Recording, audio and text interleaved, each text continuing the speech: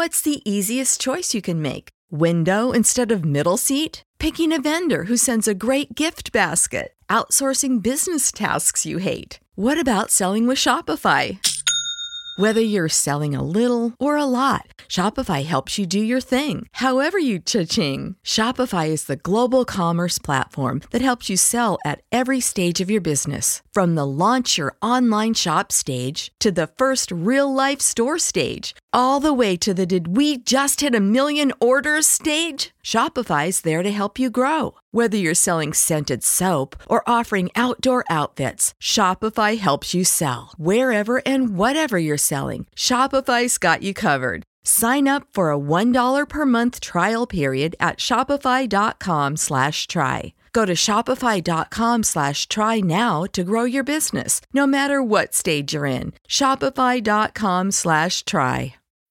When you need mealtime inspiration, it's worth shopping Kroger, where you'll find over 30,000 mouth-watering choices that excite your inner foodie. And no matter what tasty choice you make, you'll enjoy our everyday low prices, plus extra ways to save, like digital coupons worth over $600 each week. You can also save up to $1 off per gallon at the pump with fuel points. More savings and more inspiring flavors make shopping Kroger worth it every time. Kroger, fresh for everyone. Fuel restrictions apply. Hey, this is Zach from Citizens and Saints. Our new album, Amir Dimly, is out, and we cannot wait to play these songs for you live. We'll be traveling with our friends King's Kaleidoscope, who also just put out a new record, Beyond Control, along with special guests, the Sing Team, for the Live Love Tour.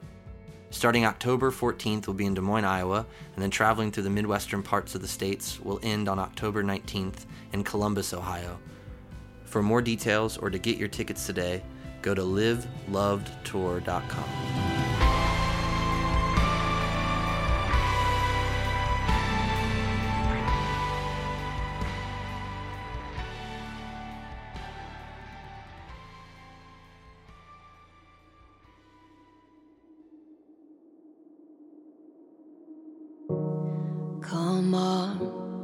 Come on, put your hands into the fire. Explain, as I turn and meet the power. This time, turning wide. The Deconstructionist podcast is produced by Nicholas Rowe at the National Audio Preservation Society Recording Studio in Newark, Ohio. Follow us on social media at www.thedeconstructionist.com, on Facebook at Deconstructionist Podcast, Twitter at DeconstructCast, and Instagram at Deconstructionist Podcast. If listening to this podcast has benefited you in any way, consider making a donation. The donate link is in the show notes, or you can visit our website and click the donate tab.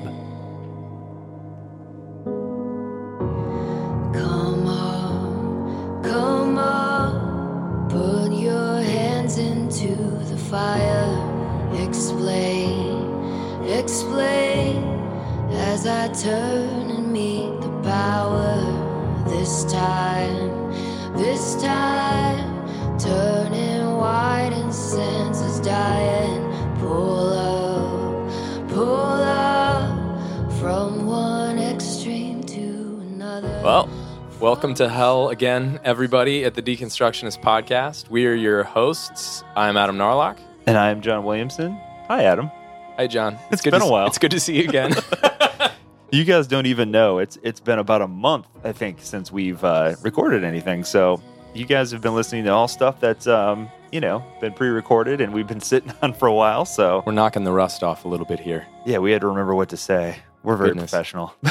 We are so pro, man. This is awesome. So what do we got this week? We got we're gonna launch into hell specifically as a topic, right? Ooh, this man, is a touchy one. This is probably like when we started. Yeah, I think covering the topic of hell. In fact, I remember the first time, one of the first times you came over and we were talking about just all of the different sort of deconstructive ideas that we were contemplating about our faith and spirituality and tradition. And you were like, man, have you ever read the book by the theologian Sharon Baker, who now goes by Sharon Putt, called Raising Hell? And I was like, oh yeah, no. and you were like, I'm giving you a copy. You've got to read this book. Yeah. It is unbelievable because everybody talks about Rob Bell's book, Love Wins, which is great, but it's not chock full of content. Like Right. if you want lots of resources and citations and footnotes and backup and stretched out arguments, you're probably not going to get that in Love Wins. You're going to get some Right. great ideas and some great things to think about, but you're not going to get that kind of academically researched thing that you get from Sharon. Yeah. I think So- it's funny because I read those two books simultaneously. Mhm. So the Sharon Putt, or Sharon Baker, as she, her I guess maiden name? I don't know. I think she's got Whatever the hell it is. Yeah. It's like you said, it's a little bit more content rich, and so some of the ideas that were presented in Love Wins, I was able to kind of supplement with reading Raising Hell. So yeah, it's got a little bit more research in terms of the scholarship kind of aspect or whatever, and just kind of going into things a little bit more deeply, because of course Love Wins goes into more topics than just hell, and this book is dedicated, purely to Pretty much just to hell. Yeah. I'll tell you what, people got really mad about Rob Bell's book, Yeah. mostly people that hadn't read it, I found pretty funny. Oh yeah. Oh yeah, I hate that book. A lot of heresy. He's a universalist. John Piper kicked him out of the church, I guess, because of that book. Farewell, Rob Bell. Excommunicated him. Because you can do that, I guess. Right, in the evangelical church. Because I guess we can do that. The world. But when I read the book, I remember thinking, what's everybody so mad about? Right. And if you read this book, there's a whole lot more in it, and there's a whole lot more to get mad about. If you really want to get mad, and hearing some like really expounded ideas, Raising Hell is definitely the book that you should pick up and really get your gears rocking. And the interesting thing, though, to me is that we don't obviously want to present any ideas or new thoughts on this show that aren't backed up with good research and good data and good scholarship and scripture. Right. And so that's the thing that it was kind of always curious to me. The reaction is always like people getting really mad. I'm like, if we could find a nicer way to present this topic, wouldn't you prefer that? Right. Over eternal torment? So it's kind of interesting. But yeah, this is really, really, I think, faithful to Scripture. Oh my gosh, yes. I mean, she goes pretty hard into Scripture, specifically, the Greek and Hebrew interpretations of the words that refer to hell. So I thought that was good. But no, she is a legit bona fide scholar. Yes. Like, this isn't just somebody whose hobby was to like write a book about hell because they were interested. I mean, this is some serious academic. There's some fortitude in this book. This is legit. Yeah, she is an assistant professor of theology and religion and coordinator of the Peace and Conflict Studies program at a college that will remain nameless. At her request. Yes. Obviously, this is a very controversial topic, and as with anybody else, I think who's written a book on the topic that doesn't fall in line with traditional views.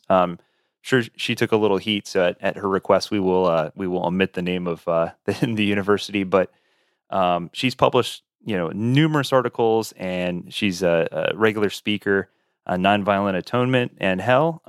And she does have another book out and is working on another book that she references in the interview. But her latest book is about atonement theories, and that's an excellent book as well that you should check out. But absolutely.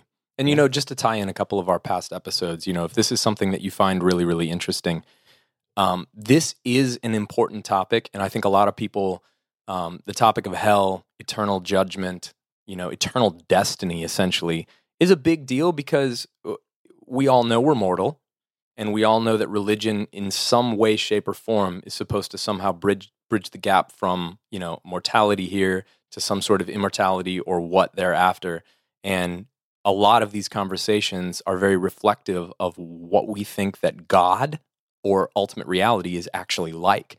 So when we have conversations about judgment or atonement or, eternal destiny, what these concepts are, people get really upset about it because essentially they maybe don't realize it, but they're staking a lot of their whole view of God, a lot of their view of life here on these concepts, and it can shake you up a little bit. But I think that if you're listening to this program, you probably have realized that maybe being shaken up is a good thing. And a lot of the ideas we have maybe didn't come from as firm a foundation as we maybe once thought. And maybe it's a good idea to just listen to what some other people have to say out there. And again, you don't have to agree with everything somebody says to agree with anything somebody says. So we want to cut to the interview. Do you have anything else to say before we roll tape? Yeah, just like I said, like you just said, keep an open mind, and also keep in mind that we're not done yet this month. So No. next week we will kind of dive into another alternate view. So if you don't like this one, it's okay. Hang in there.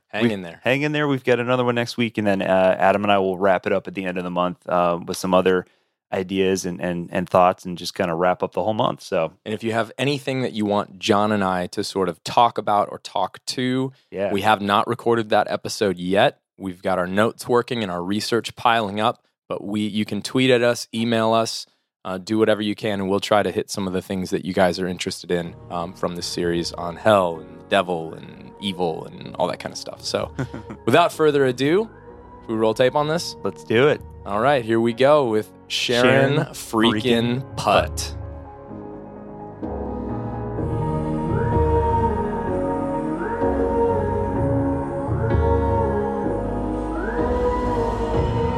From the summer to the spring, from the mountain to the end,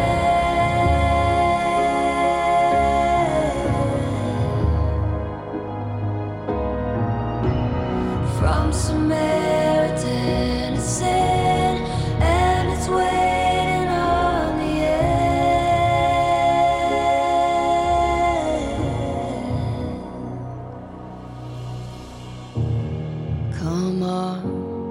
Come on, put your hands into the fire. Come on. Well, Sharon Putt, Sharon Baker.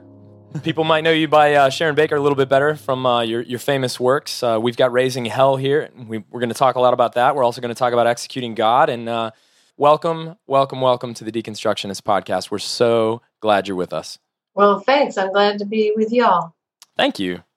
Excellent. Well, one of the first questions we like to ask of our guests is, we're always curious about how it is that you got into doing the work that you're currently doing, and just kind of a little bit about your background. So if you could, what kind of household were you raised in? Was it particularly religious? And how did that inform kind of your career today?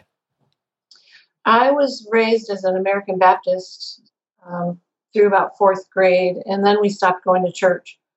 My mother was always a Christian, very, very pious, spent time in church, but I didn't. So it wasn't until I was about 26 years old that I finally realized that there's something to this thing called Christianity and this man, Jesus, dying on a cross. So I became a Christian. And really, when I got married and moved to Florida, we lived in Tampa for a while. I had 4 kids and began to teach women's Bible studies and those kinds of things, and belonged to a fundamentalist Southern Baptist church, which is what I became, a fundamentalist Southern Baptist. Held to the traditional versions of hell, you name it, everything that a conservative Southern Baptist would believe, I believed. And then I decided to go to seminary and get some teaching to enhance my teaching at my church after we moved to Dallas, Texas. And all hell broke loose in my mind. I had good professors that pushed the envelope, and I began to question the validity and of a God who would make people burn in eternal punishment forever and ever for a temporal sin. The punishment did not seem to fit the crime. And then that led me to thinking about theories of atonement. If God truly forgives us, then God doesn't need payback of any sort. And so penal substitutionary theories of atonement, which was the theory that so resonated with me that I became a Christian, satisfaction theories of atonement, just never, they stopped making sense to me. And so then I began to be very concerned about religious violence in the world. And I began to think about, how does this happen? Why do Christians who follow Jesus supposedly think that they can justify such horrendous violence that we've seen committed by Christians throughout the centuries? And it just really bothered me so much that I realized finally that the image of God that we hold in our hearts and minds really does matter. If we think God is violent, whether that's a violence of needing the violent death of someone on the cross in order to forgive sin, or the violence of eternal punishment that goes on forever and ever, if we need that kind of a God and we follow that kind of a God, God's violence makes it easier for us to justify our own violence. And so I realized that our theology really does work itself out in our behavior. And if we can imagine a God who's restorative and rather than retributive, who forgives, true forgiveness, just wipes the slate clean without needing payback instead, a God who is gracious and loving and open-armed, then maybe we can behave in the same way. And so that's really what got me started on this project. So in order to do that, I had to rethink the two theories that I think we have typically, I can't think of the word, we're going to have to edit that part out. Not at all. Have promoted this picture of a violent God, or the atonement, and hell. So those are the first two books I wrote, one on hell and one on the atonement. Because our theology makes such a difference in the image we give of who God is, of how Jesus has us behave, the way we're supposed to live our own lives. But in order to do that, I also had to rethink concepts of justice. Is justice retributive? If it's God's justice, is it restorative? What kind of justice is divine justice anyway, in view of a different view of hell, a different view of the atonement, that gives us a God that's really against violence? And which I think God is against violence. And so that's how I got started. Oh, Wow. So before we even get into some of the alternative views or alternative theories on hell, I'd like to start a little bit with kind of more of the historical side. You know, where does our modern idea of hell come from? Because it doesn't appear that it's necessarily from Scripture, but it seems like it's informed a lot from Dante's Inferno and a lot of medieval literature and art. Yeah. That's true. We get a lot from Dante's Inferno, and that's probably where hell was really popularized and is still today, because people are still reading Dante's Inferno. But and scholars nobody can really agree on where it first started. Some believe, we've got Jamie Clark Souls, who believes that hell began in Egypt, the concept of some sort of eternal punishment, a little bit with the Book of the Dead, more in the Book of Gates.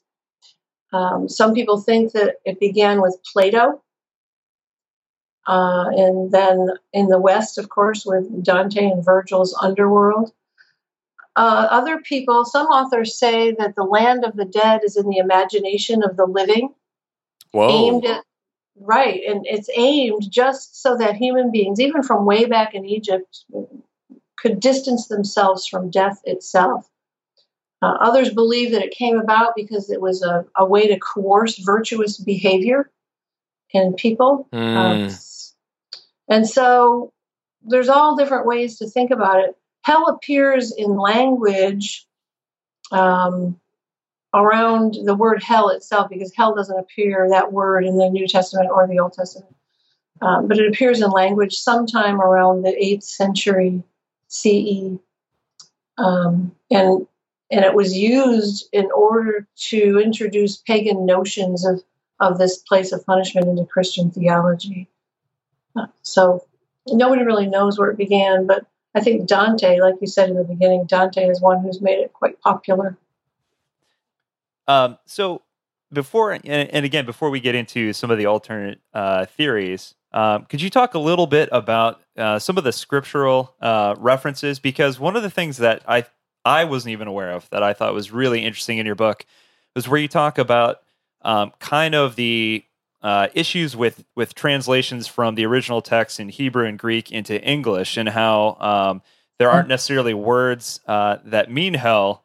Hell is actually a very English word, and the other one that I thought was really interesting is the word eternity. Right. Yeah, eternity. We'll start there in the Old Testament, olam, and in the New Testament, aeon. Really, when it's thought of as no beginning or no end, is when in Scripture it applies to God. In other places, for instance, Jonah in the belly of a whale, he was in the belly of a whale for olam, eternity. Well, we know it was 3 days. Now, maybe it felt like an eternity to Jonah, but the word itself has a beginning and has an end. The Jews were supposed to observe Passover for olam, eternity. But we know that eventually that's going to stop as well. We just have over and over, there's some in Ezekiel where Sodom's fiery judgment is eternal until God returns them to their former state. And so we've got words used, olam in Hebrew, that really don't mean no beginning and no end like we interpret it to mean. And I could give you more, but they go on and on. In the New Testament, we have aeon used for don't be conformed to this aeon.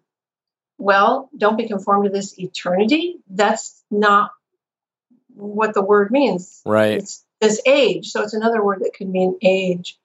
John 9, since the beginning of aeon, no one has healed a man born blind. Well, you know that can't mean no beginning and no end, because he's talking about a temporal time period. So there's don't be conformed to this aeon. Onesimus is back with Paul for an aeon, for an eternity. And we know that can't be true as well in the book of Philemon. And so there's verses in Scripture where those words are used that we would interpret eternity in other places to mean no beginning and no end, but they really don't mean that. So in other words, when we're talking about periods of time in Scripture, unless it's applied to God, eternity is not eternal. It has a beginning and it has an end, but we don't think about that when we read those words in Scripture. And you see that in the sayings of Jesus about Gehenna, especially in Matthew. There's some in Mark. And typically the word used is Gehenna, which is the valley outside of the city of Jerusalem where the dead were thrown and burnt up.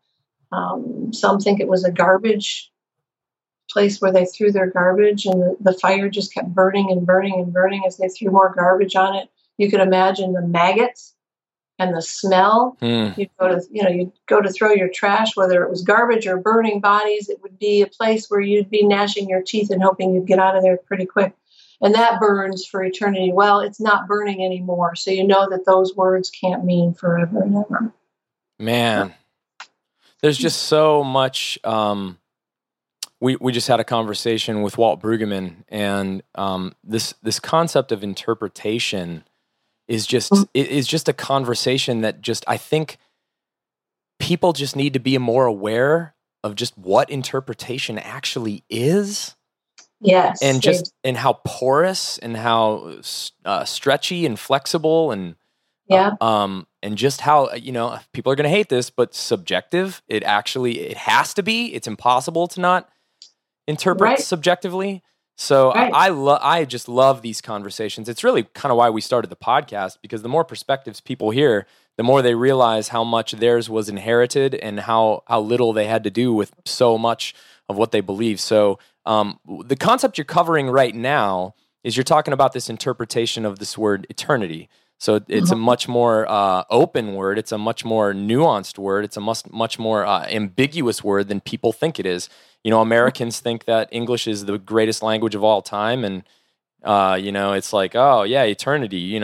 God said it, I believe it, that settles it, and that's what the word means, and blah, blah, blah. But you're opening it up to this, there's a whole world of interpretation there. I want to take you a little further into the definition of hell. So most people, when they think of hell, if they're Reformed or if they, fundamentalist, or if they've been raised, hearing, those gospel presentations of the 50s, 60s, and 70s know that hell is eternal, conscious torment. So we kind of covered the spaciousness of that word eternal.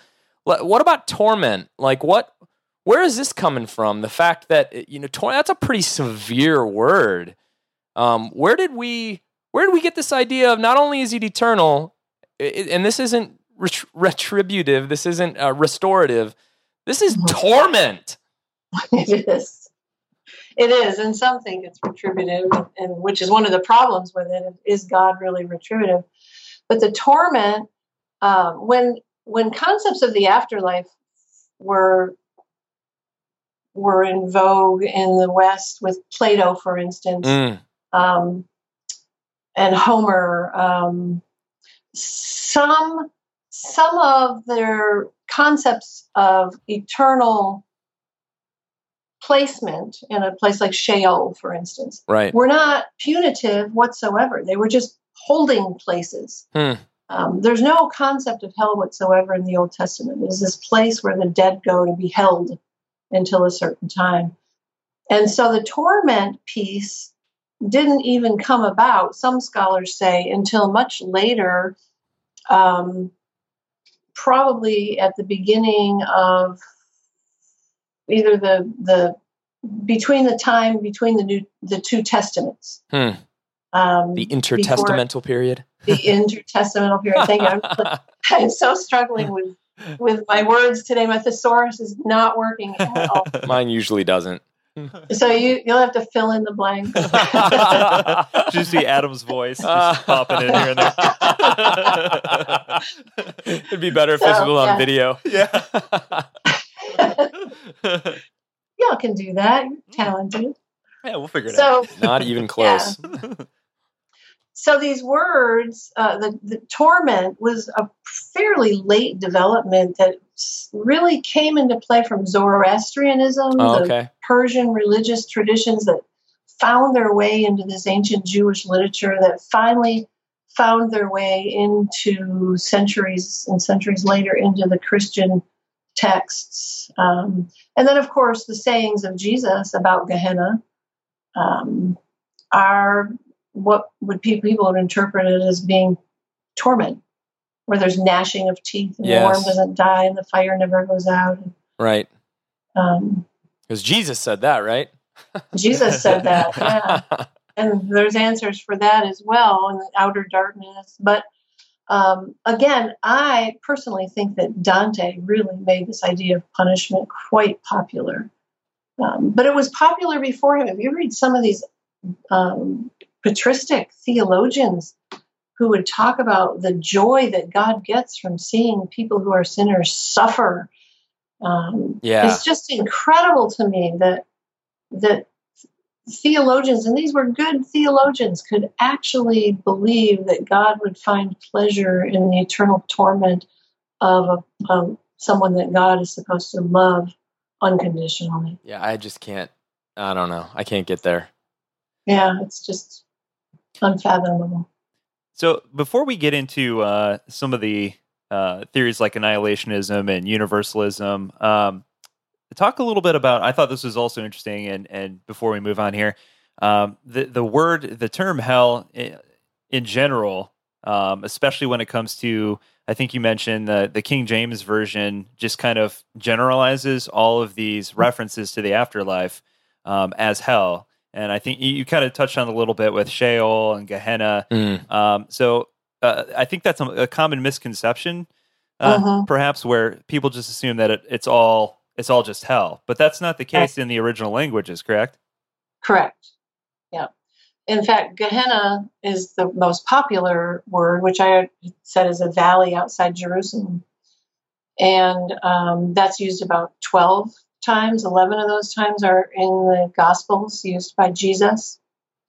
And there's another word, Hades, which is a more Greek word. It's a place of the dead, a grave. That's used about 10 times within all of the New Testament. It later developed implications of a place of eternal torment, but it wasn't that to begin with. Then you have the word Tartarus, or Tartarus, however you want to pronounce it, which is a pit or an abyss in Plato, where the souls who are punished after death go. It's in Virgil's underworld. In Greek mythology, it's both a god and a place for the dead. And that's only used one time in 2 Peter in the New Testament. And so you've got these three words that are used that most Bibles, now I think they're saying Hades in some of the versions, but most of them, especially King James, just says hell. And they all give different viewpoints on what is actually happening. Are you going to hell where, it destroys both the body and soul, where the worm doesn't die, which is the word for, Jesus uses Gehenna. Or is it just a place, where you go after you're dead? But we don't make those distinctions in the New Testament. So with that, I think that's a great place to kind of start looking at some of the alternate theories. So if I remember correctly, you kind of look at a couple different theories, universalism and annihilationism. For those who aren't familiar with those, maybe you could speak about those a little bit and kind of explain what those mean. Yeah, universalism, and I like to be sure that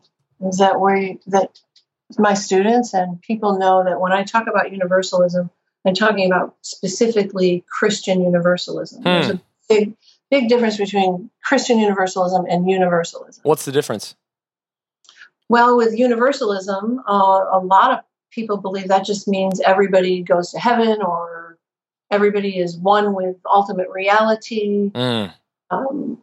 Christian universalism, however, says that all people are saved in Christ. Oh, okay. All right. Yep. I get it. And so I have finally come out of the closet. Oh. Yeah. I don't in Raising Hell because I just didn't. I was going to say, I didn't get that from Raising Hell. So is this a recent development? Well, I was probably a Christian universalist back when I wrote Raising Hell. Okay. So explain what it is and what appeals to you more so about that theory versus the others out there. Yeah. Well, Christian universalism, when you think about God so loved the world that he gave his only son, you've got the world in there, all human beings. We're taught that God is love and that God loves all human beings. And God seeks to restore everyone to a righteous relationship with God's self through Jesus Christ. And then you have those verses in Romans chapter 5 where transgression came to the world, sin came to the world through one person. Yep. And that person was Adam. Gosh darn it. But then, I know, really. I'm talking to Adam right now, aren't I? That's right. But I love it because there's always a but in there. You get the bad news and then you have this, but God does such and such. And we have sin came to all people through the first Adam. But then righteousness comes to all people through the second Adam, who is Jesus Christ. Yeah. That's a universalist statement. Mm-hmm. I think it could be interpreted as a universal chapter, Christian universalism in the book of Romans. Because logically speaking, if all die in the first Adam, then all live in the second Adam. I get that logic. I get what you're saying there. Yeah. And so if we hold a high view of what Jesus did on the cross, which is a whole other topic of conversation, then for me, I have to be a Christian universalist because I think the atonement of Jesus was so effective that it saved the world. Everybody. Everyone. And I'm not a determinist. That's what held me up from being a Christian universalist in the beginning was that, well, that's deterministic, and I don't think God determines, our eternal fate. But for me, and I talk about this in the Hell book with the story of Otto. You remember the story of Otto? Yeah. I'm not a determinist. But we also have scriptures like 1 Timothy 4 that says that God is the savior of all people, especially of believers. And that's interesting because God is the savior of all people, especially of believers. So that in that all is included those who aren't believers as well as those who are especially believers. And so you've got a Christian universalist statement there. Then you have another place in 1 John that talks about Jesus Christ is the propitiation for our sins. And then it says, not for our sins only, but for those of the whole world. Yeah. Yeah. And those are universalist, Christian universalist statements in my mind. Pretty clear ones. Of course, that's my hermeneutics, right? Sure. I love it. I love it. And so, as a Christian universalist, I have to believe that God is powerful enough, loving enough, and the efficacy of Jesus' life, death, and resurrection are so incredibly graciously full that all people are saved by the life, death, and resurrection of Jesus. And that's Christian universalism. Okay. And the interesting thing too that I thought you addressed the topic of fire within Scripture in an interesting way. God's holy fire within the context of universalism. Could you touch on that a little bit? Yeah, I wanted to know. Of course, started with reading about the lake of fire and burning in hell forever and ever in a fire. So I did a study. This is how I research, which may be kind of silly, but I look up the words in the Greek and the Hebrew, and I get every single reference to those words in both Old and New Testaments in the languages, and then read them all. And so I did that with fire. And found sounds like a hoot. Fire. It was quite eye opening. Oh, it was yeah. fun. Starting with the burning bush, that didn't consume it. And I thought, why didn't that bush get consumed by this fire? So what I found is that every time it's fire from God, this eternal fire, and God is a consuming fire, we're told in the New Testament, I found that God's fire burnt up anything that was sinful, anything that wasn't pure, anything wicked, and left what was left was the righteousness. And anything that was righteous, the fire didn't touch, which is why, for instance, Shadrach, Meshach, and Abednego were not burnt in the fiery furnace. And though the people who pushed them in were burnt and there was nothing left of them. And so they were righteous, and the fire would only burn wickedness. And so I thought that was very interesting. And then you go to 1 Corinthians chapter 3, that talks about everyone builds a foundation, and the foundation is Jesus Christ. Yep. Anyone who builds on that foundation builds with wood, hay, straw, gold, silver, or precious stones. Mm-hmm. And it talks about everyone's work will become evident, for it will be shown in the day, which we think is the day we all appear before God. Most people interpret it that way. But anybody's works who have been built with gold, silver, precious stones, though any works that remain will receive reward. Those whose works are totally burnt up, that have nothing left, says, will be saved, yet so as through fire. So you have the same idea of the righteous stuff sticking around and the wicked stuff being burnt up. Yep. So the fire itself, when we die, and I hold to a posthumous judgment where we stand before God in the fire. And those of us who are righteous in Christ will be left unburnt. Those who come before God walk before God that are unrighteous will have all of that chaff burnt away. And it's not a purgatory because it's in an instant. And I tell this story of Otto in the book about this man who is very, very, very evil. He's done horrible things to people.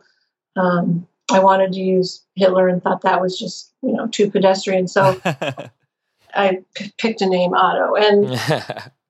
And his last name was going to be Luck, but he was Otto Luck. That's cute. But he wasn't out of luck, at the end. So the publisher said, that's a little too cutesy. Can't do that. Anyway, he hates God. He knows he's going to die. And he's got this, horrible attitude. He hates God, and he's rebellious, and he's unrepentant. And he's just, I'm going to burn in hell, and I know it. And, kind of screw God kind of attitude. Well, he ends up before God in this consuming fire, which is truly love. Love is the consuming fire.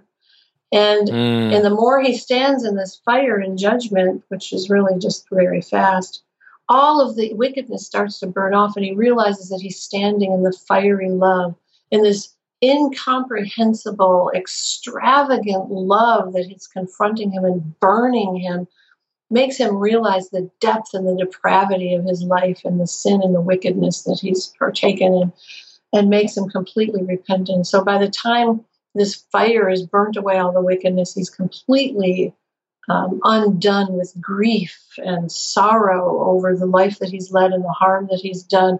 And he stands finally before God with all the wickedness burnt away, and whatever little bit of righteousness is left, that's there. And God would say to him, then will you enter into my kingdom through the grace of Christ? And what is a fully righteous person going to say? Yes or no? And I say he's going to say yes. There gets rid of determinism for me, because all that's left is righteousness. And a fully righteous person who's been purified in that way in God's fire of love would never say no. Wow. And so that's my shtick on fire. I can be somebody, be somebody. Oh, to love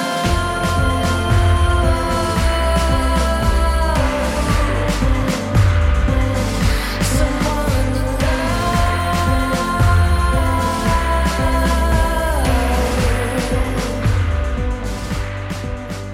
I think that's a perfect segue into the subtle differences between universalism and annihilationism. So what is the difference there?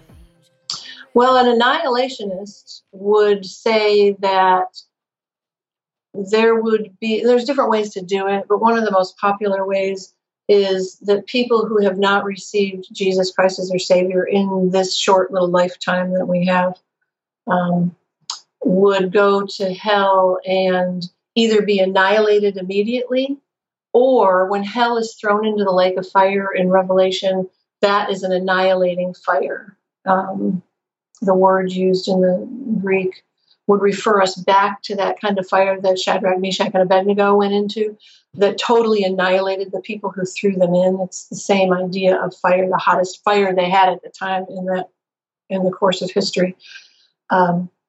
And that would completely burn them all up. So there's not an eternal punishment. There's an end to it when they're finally annihilated in the lake of fire. Wow. Yeah, so there are unsaved people who are absolutely no more. There's no eternal life. It's amazing to me that the more I research theology, it's so many theologians that, start off their career, full of structure and, good systematic theology. I think of guys like A.W. Pink and John Stott. And yeah, I read all those guys. Yeah. And, I don't want to put words in his mouth, but, it seems to me like even the more like N.T. Wright writes, it just is taking people more away from defending this need for retribution, right? To a more open kind of like, well, hey, at the end of the day, I'm not really sure what happens, but the more I focus on everything that Scripture talks about, which love outweighs, all of these kinds of punitive images. That's right. By a ton. Oh yeah, there's no comparison. There's just no comparison. I just want you to know I really appreciate a lot of what you're saying here. I do have a question. Kind of coming out of a Reformed tradition myself, I was always uncomfortable with hell. I got into reading C.S. Lewis, and then he led me to George MacDonald, and I know you referenced those guys kind of a lot, and just wonderful, wonderful stuff. Yeah, they're good. And it's amazing. I don't think that C.S. Lewis got excommunicated from the church for writing The Great Divorce, but it sure seems like people are kind of hot and bothered about those things all of a sudden again. One of the things that a lot of the people in my Reformed tradition would, eventually say, well, okay, let's say it's not a place of eternal conscious torment. Let's say it's not a lake of fire that burns forever and ever, like I think it was Edwards that would say, the smoke of the sinners would rise up and be a pleasing aroma in the nostrils of the divine, and crap like That's right. crap like that. Like it's just like disgusting. And it's like, okay, you move away from a lot of that stuff, but then a couple prominent pastors, even ones I respect, kind of hold on to this idea of, okay, but if we throw out this idea of hell, what does that do to what Christ experienced on the cross? So theology's always been very good at talking about Christ experienced something on the cross, something about sin, something about judgment, something about punishment, not just talking about penal substitutionary atonement, but even getting away from that for a minute, he experienced something on the cross that weighs the same, or, there's some kind of scales, or there's,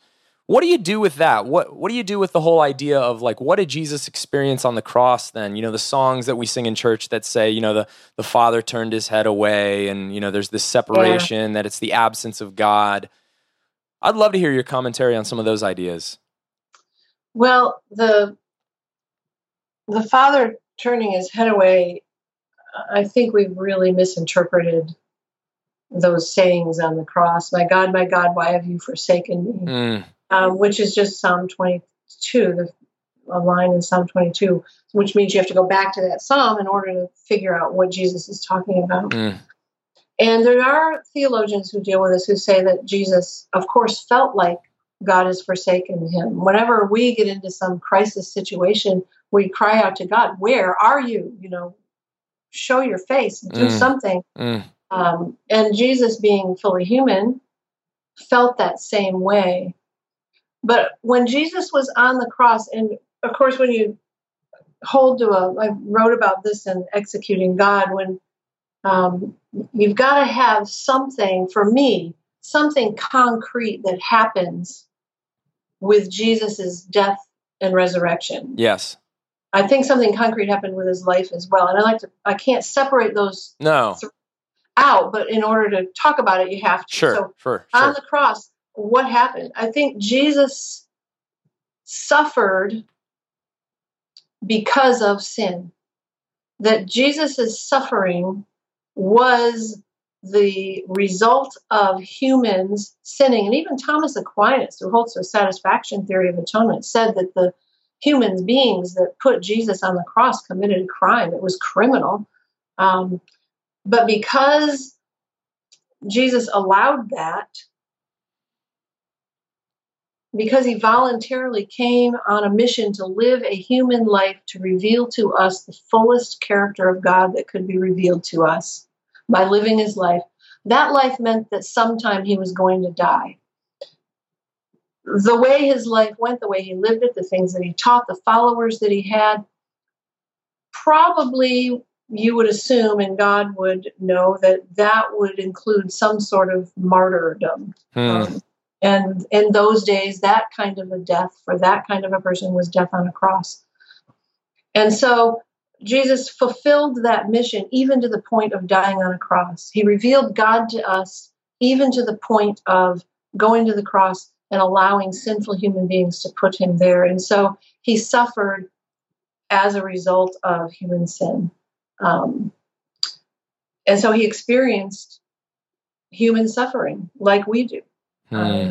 He's like us in all things. He's experienced everything we did except without sin. He was tempted, we're told in Hebrews.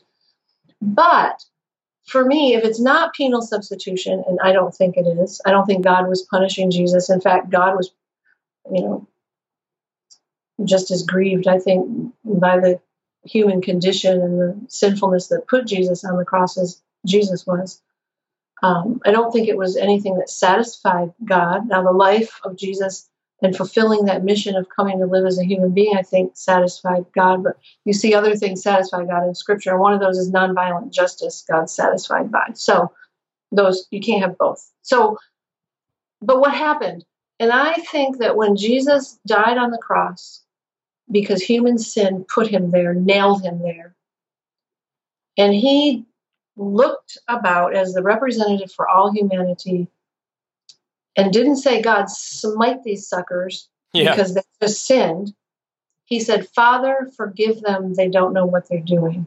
And I think that forgiveness, as God's representative of all humanity, uttered in the mouth of Jesus, forgave all humanity, is if the effective prayer of a righteous person avails much, like we're told in the book of James, Yes. then Jesus' prayer from the cross that God forgive these people, which is us, all of humanity, was, I think that prayer was answered and that God forgave. Right then and there, even before that, you see Jesus forgiving sin, which everybody who listened to him knew that only God could do that. So he was, in a way, indirectly claiming some sort of divine authority. Think that when Jesus asked God to forgive humanity, that God did. Yeah. Right then and there. And so Jesus experienced that on the cross, that revealed to us in that moment the heart of God that we have misinterpreted from that time on. Man. One of the guests we had on recently was Jack Caputo. And good friend of mine. Yeah, he's amazing. And I just love his idea of weak theology, which it kind of seems that's kind of the direction you're going, where God's power is in his love and mercy. That's right. In the ultimate moment where he would have been fully justified, to strike down, rain fire down upon the people who killed his son, Right. Yeah, right.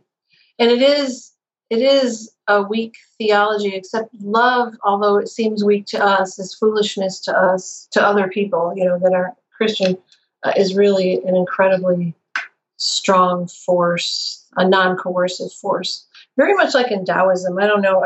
Other religions line up a lot with some things that Christianity teaches. Oh, yeah. But the Tao Te Ching talks about the weakness. Be weak, do nothing. Like water. Water is weak. You can splash in it. You can throw it up in the air. You think, you spray it on things. So it seems to be weak because it's so easily manipulated. Like people say love is. But then they say, the Tao Te Ching says, but wait a minute. This water carves out rocks. It makes stone into these mighty canyons with its power that is really a weak source of power, but it's power nonetheless.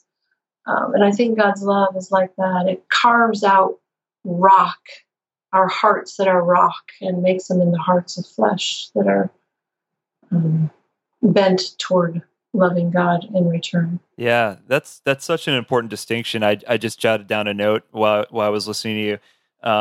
That fear may create change in behavior, but love is the only thing that's going to create a change of heart. That's right. And one of the things I really thought was a huge moment in your book that I'd love to have you talk about, that kind of falls along these lines, is the idea that you bring up of redemptive justice versus restorative justice, and how as human beings, our capacity to love and forgive is obviously limited, and so we always look at things from a judicial standpoint, where we want to see justice served, and we want to see that person who did us wrong get their just dues. But at the same time, we can't possibly conceive of an ultimate being whose love is infinite. So maybe you could talk about the difference between the two and kind of how that fits within this idea of hell. Yes, please. Well, in the comparison is between retributive justice, which is not restorative, I don't think, and restorative justice, which is reconciling. And I did the same thing I did with fire, I did with justice throughout all of Scripture, and found that the kind of justice that is God's justice. In fact, in Isaiah, we're told that where there is violence, there is no justice. And you can take that a step farther and see where there is retribution. It really isn't a divine form of justice, because you see that justice is reconciling. It's the kind of justice that takes care of widows and orphans, which connects divine justice to righteousness and mercy. It's a doing, this kind of justice. It's always, justice is coupled with the word asa in Hebrew, which means to do. And it's doing justice is to be righteous, to be, and do righteousness, to be, and do mercy, which is taking care of widows and orphans. It's forgiving people. It's loving your enemies. And that's the kind of divine justice that we see in Scripture, and the kind of justice that Jesus gives us. And it's actually the kind of justice that delights God, we're told in other places in Scripture, that it satisfies the heart of God when there's nonviolent justice that restores people and reconciles them, that takes care of those who are outcast and less fortunate, like widows and orphans. And so if we really take a good look at divine justice in Scripture, we see that eternal punishment cannot be included in that. That's a different kind of justice. It's the justice we see in Amos 24 that rolls like water over the land, that flows over the land like fresh water. And if you've ever been in Israel, a lot of it is dry desert that's just parched, waiting for the rains to come, so that, and as soon as they do, beautiful new life springs up in the desert, flowers and plants, and that's the kind of justice that's God's justice, that brings life and newness and rebirth and restores the land to something beautiful. So it's a beautiful image of God's justice. Yeah, and you know what I love about this is it just beautifully led right into one of my last questions. I don't know I think John might have a couple more, but I just had one more thing that I love about your work, and it's something that is in common with most of the work that I feel myself being more and more drawn to. Now, it seems to me that your work, as well as the work of several other authors doing similar things right now, is looking at the idea of the eternal, so heaven or hell, whichever one you want to pick, is less about something that happens, way off in the distance, and more something that's a reality right now in our very breath, in our very molecules, in our decisions, in the way we see the world, in our vision, in our worldview, in everything we do. It's here, and it's a reality here. And I was wondering if you could talk a little bit about that for people, that's a new concept. Is that just a new agey thing? Is that just something that's happened? Is this a perennial idea that's found within Scripture, within tradition? Talk a little bit about that. Yeah, it definitely goes all the way back to Scripture, if not farther than that. And it's a point that most people miss. And in my tradition, the Southern Baptist tradition, the focus was totally on when you die, you go to heaven. Well, what about now? Yeah. And we're told in the book of Hebrews that salvation is now. It's for today. Salvation is for right now, for transforming the world for the glory of God's kingdom that is here on earth right this minute, which the church is the body of Christ. All of us are the living body of Christ on this earth, in this kingdom, for salvation right at this moment, for transforming the world. Wow. And that, I think, is what salvation is all about. Now, side benefit, okay, you get to go be one, and my theology is very Eastern, so you get to go be one with God after it's all said and done. You're brought up into this Trinitarian relationship of love, which is absolutely wonderful. But the purpose of salvation is now, for today, to transform the world for God's glory and the furtherance of God's kingdom. We are Jesus on earth, and that is what we are saved to be. Wow. Oh man, that's so good. We only have one more question. We want to be, aware of your time, and so really the last question is just more of, I guess, an observation that I made between your two books. Now you've written about the topic of hell, and your more recent book is about atonement theory. The link between the two books really seems to be kind of like a reflection of how we see God, how we view the divine. Is that a fair assessment? Yeah, they're all about, the whole thing is about God and how we see our image of God that we hold, because that will then affect our behavior. Wow. So, again, I cannot thank you enough for coming on and being so flexible when we had to reschedule so many times. We would absolutely love to have you back in the future. You do. I would love it. That'd be great. You mentioned you have a new book you're working on. Are you able to give a little teaser in terms of what that's going to be about? Sure. It's a systematic. I put that. If you could see me, you'd see me doing little scare quote things with my fingers. Systematic theology, structured according to the Apostles' Creed, but it's going to cover the traditional basics, but every single chapter is going to be focusing on what this topic, how this topic deals with the issue of a nonviolent God. So it's really a theology that covers God, Trinity, Jesus, Holy Spirit, creation, all the way through the different topics that you have in a theological text, focusing on how do we do theology in view of a nonviolent or anti-violent God. Oh, that's great. Oh, and do you have a release date for that yet, or is that still kind of pending? Well, I have a contract. The release date is yet to be determined. I'm hoping, because I'm still writing it. Oh, okay. Yeah, I'm in the process right now of actually doing the Trinity chapter, but so it's going to take me. Yeah, I've really found some good stuff. It's going to take me a while to write it. Probably, I'd say 1.5 to 2 years before it hits the shelves. Okay.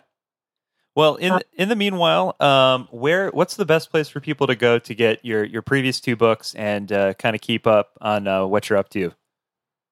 Well, the books are on Amazon. You can get them in Kindle or hard copy. If you want to get a hold of me, I do have a Facebook page. That's Sharon L. Baker. So you can find me there, and I've got tons of friends. I don't know who they are, but they've read books, and it's really nice. Well, you're very friendly. Yes. Yeah, I'd like to think so. I like talking to people. You guys are a blast. Thank you. Thanks. Thank you.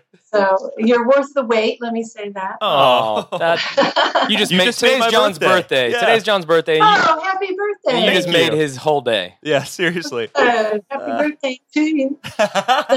If you just Google Sharon Baker or Sharon Putt, either one, you'll come up with stuff. Lots of stuff, podcasts, and all kinds of stuff. Awesome. Perfect. Well, we will definitely make sure that we promote all your works in our show notes, and definitely can't wait to have you back again to talk a little bit more about this. Again, I just want to personally thank you for just giving me some alternate theories that kind of answered some questions that I had rolling around in my brain since childhood. So. Good. So we appreciate the work you're doing, and thank you so much for being on our show. Thank you. All right, thank you. Oh, Bye-bye. thanks, Sharon. All right. How do I slow down? I can relate to my heart now. I've thrown what I've known. Is enough for me out? I'm running around empty. I've got to find somewhere to fumble right through this new heartache. It's torn me apart. Oh, lovesick mistake. I enjoyed that. I so much enjoy it. She was so nice. So nice. So not like. Of course, I was expecting her to be nice, but like, she was delightful. Yeah, and that one I was looking forward to for so long, and we had some illness issues and some other stuff that came up, and I think we had to reschedule with her like 500 times, and she was always like, yeah, it's cool, we'll get this done, and then finally when we talked to her, she's so well researched. Oh my gosh, yeah. I still don't know where I fall in regards to universalism. I can't get There's there. still an element where I can't, I want to. Yeah, it sounds really great. I really do. And I think that, like, again, anytime you start to use language, like, you can't quite touch the reality that's underneath all the language. It's just Right. language breaks down. There is some kind of universality. Yeah. Like, it's in there. The Bible talks about it in certain ways. But, like, man, yeah, I can't quite get there. Like, I feel like the people that need to make a jump to a firm foundation in eternal conscious torment, and like, we know exactly what Jesus meant here, and we know exactly what Jesus meant there. It's like you're actually taking a giant leap and making a lot of assumptions, which fine, dude, cool. If that's what you need to do, go for it. Look, we can still be friends. Yeah. But then I was feeling like there was also some jumps being made a little bit. And that's why I pushed her a little bit on the whole, like, universalism kind of deal. Yeah. But I liked her style. I liked the way she put it like how she differentiated being I'm a Christian universalist. Yes.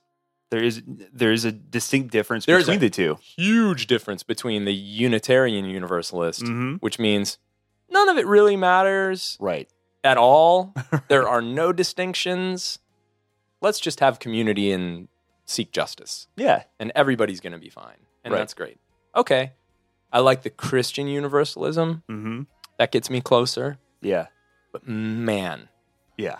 I want to believe everything she believes. I'll be honest. I And- just don't know if I can get there intellectually. Yeah, and at the end, I think you get to a point where if you follow this road far enough, you get to a point where we have to just kind of throw our hands up a little and say, we have to be okay with mystery because it just doesn't say. Oh, right. And Totally. we just can't know. And I don't know if she brought this up. Somebody brought this up recently. Was it Richard Rohr? It might have been. I don't know. Hilarious. But at the end of the day, like, unfortunately, we haven't been able to talk to anybody who's come back. So they can't really tell us with absolute certainty. No, this is exactly the way it is. Said that. So it's like, we kind of have to guesstimate a little at the end, but I think she presents some really good, important questions that need to be asked leading up to that. Specifically, I really liked what she talked about in regards to why do we read the New Testament so differently than the Old Testament, and looking at the Old Testament through the eyes of Jesus, and looking at, if you get into the book, she has some really great examples of where, God has these opportunities in kind of these vengeful, references. Yep. Where he has the ability to completely just smite people, but he chooses not to because he realizes that, in order to break the cycle of violence, violence just begets more violence. You have to stop the cycle somewhere. Right. Yeah, and I'm completely down with that. I feel like that's really good theology. One of the things that just really struck me is, and I feel like this has been coming up a lot lately in the last year, is just how much medieval theology and specifically the theology that came out of the Middle Ages that inspired works like Dante and William Blake and some of these authors that wrote literature. Right. So medieval literature, not even necessarily medieval theology, but like when you read this book, her book, Raising Hell, I thought it was really interesting how every chapter starts with a quote from Scripture and a quote from Dante. Yeah. Because she's trying to let you know that like a lot of the ideas, especially the imagery, Right. the actual like, well, where do you get this whole idea of, 7 circles of hell or whatever, 9 circles of hell, whatever it is. Right. Where do you get these ideas of, eternal conscious torment? And where do you get well, sadly, it's not from Scripture. Yeah. For everybody that wants to fight about that. It's more from Dante than anywhere else. Can you imagine if that happened now, though? If we look back and we're like, wow, that's not actually found in Scripture. That was actually from a Stephen King novel. That was I think that was Cujo, The Shining. I don't know. Carrie? Yeah. Isn't that a line from Carrie's mother? Yeah. How did that end up in there? So I think that's an excellent point, and I think we'll continue to explore that through the next couple episodes, and just what really does the Bible say? And the other thing that I think is really interesting that I've been really getting into is how really nuanced the original languages were, specifically Greek, and how in certain situations there are no English equivalents for certain words in that language. And so early translations, King James. Oh, yeah. We did the best we could with what we had at the time. Totally. But in certain instances, it completely changes the context or the meaning of the verse. And so I think Sharon just does an outstanding job of really digging into those situations and looking at the historical context and what it may have been talking about, and the fact that the word for hell that was just generically translated to hell so often was derived from like 5 different words in lots of different words, 2 different languages. So nuts to me. Hebrew and Greek, What's nuts to me about that is, and I think this came across in her demeanor, in her vibe, in her attitude. The thing we kind of try to say as much as we can on this podcast, like, can we just chill a little bit? Like, yeah. Man, I know we're talking about eternity, and I know we're talking about, but at the end of the day, like, if you believe that there's a God, like He's in control, and he's probably not going to, it's not going to make or break your eternal destiny.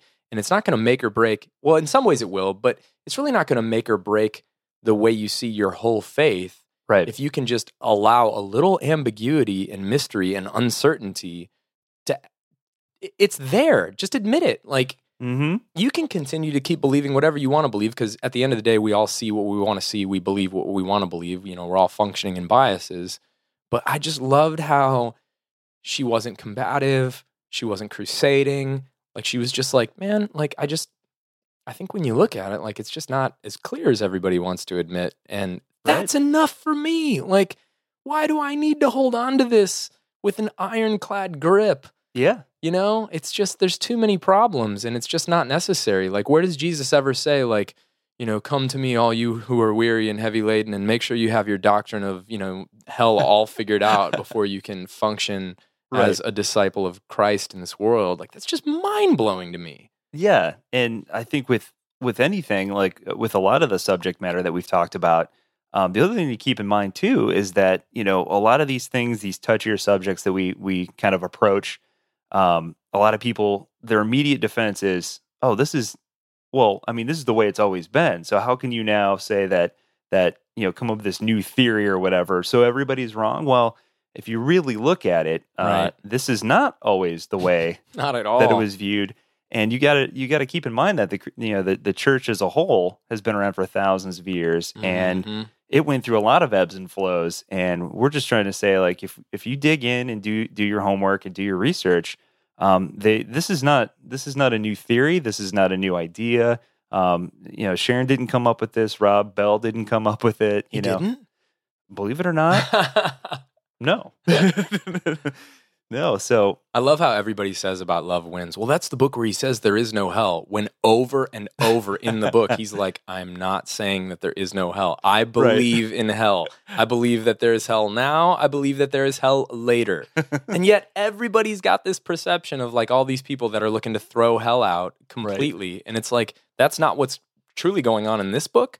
And that's not what went on in Rob's or several others. We're going to talk to somebody else next week. There's just so many ways to look at this. And one of the things I love about what you and I get to do is, it could sound frustrating for me to say that the more I learn, the less I feel like I know. Yeah.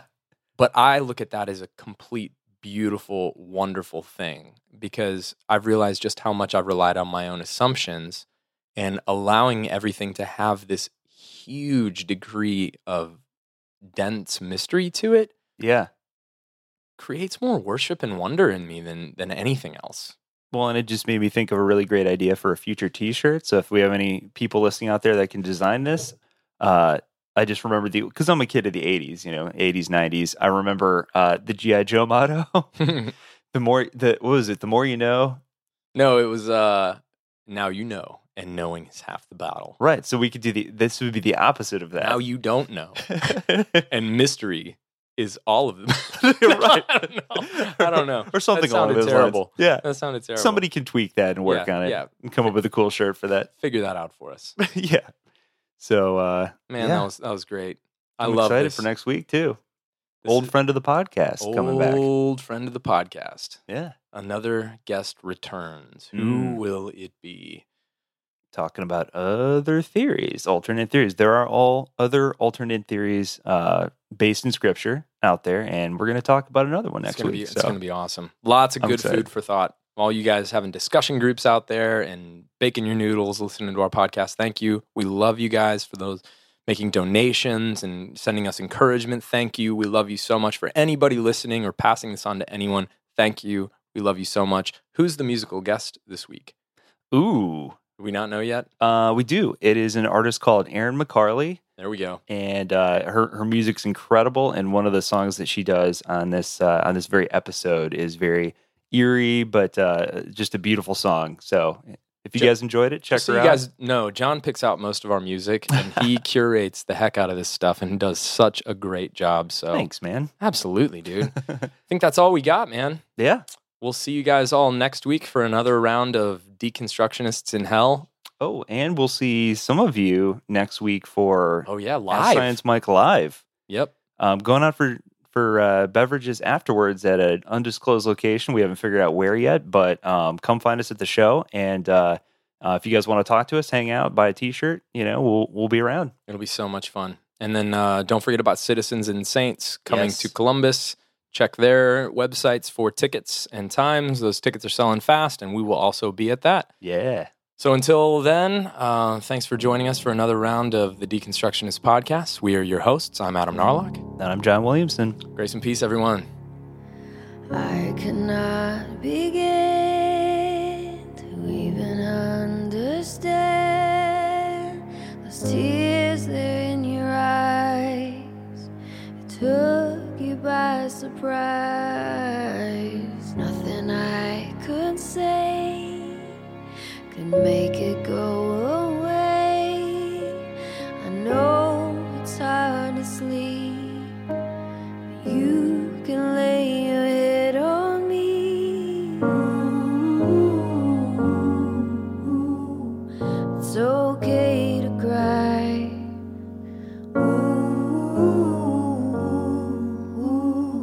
How can I let you know I got love, I got your love.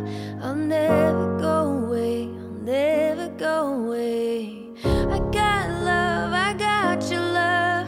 I'll never go away, I'll never go away.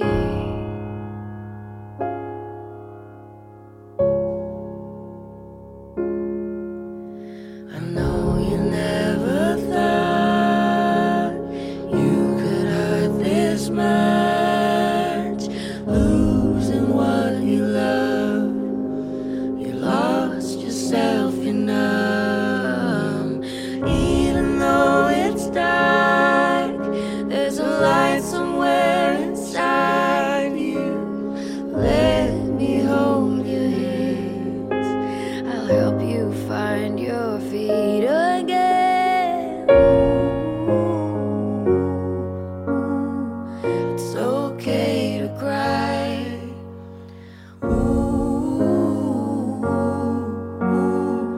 I'm here to let you know I got love, I got your love. I'll never go away, I'll never go away. I got love, I got your love. I'll never go away, I'll never go away. I got love, I got your love. I'll never go away, never go away. I got love, I got your love. I'll never go away, I'll never go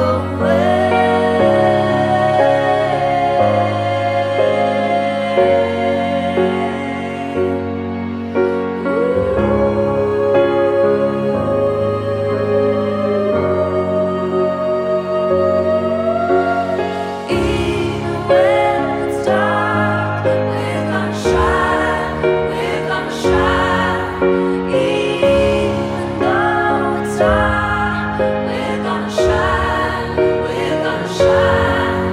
Even when it's dark, we're gonna shine, we're gonna shine. Even when it's dark, I'll never go away, never go away.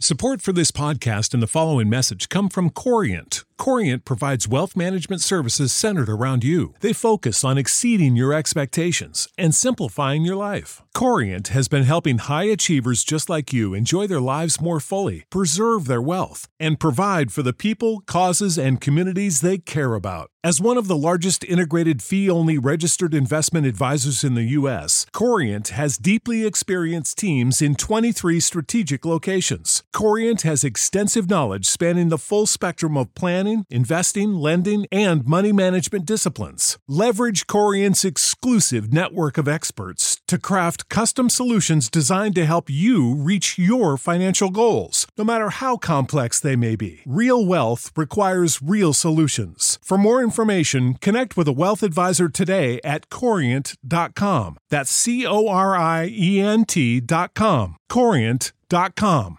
Sick of being upsold at gyms? My guy, you're currently a base member? For $90 more, I can upgrade you to our Shred membership. For $130 more, you'll be a Swole member. And for just $300 more, you'll reach Sweat Platinum.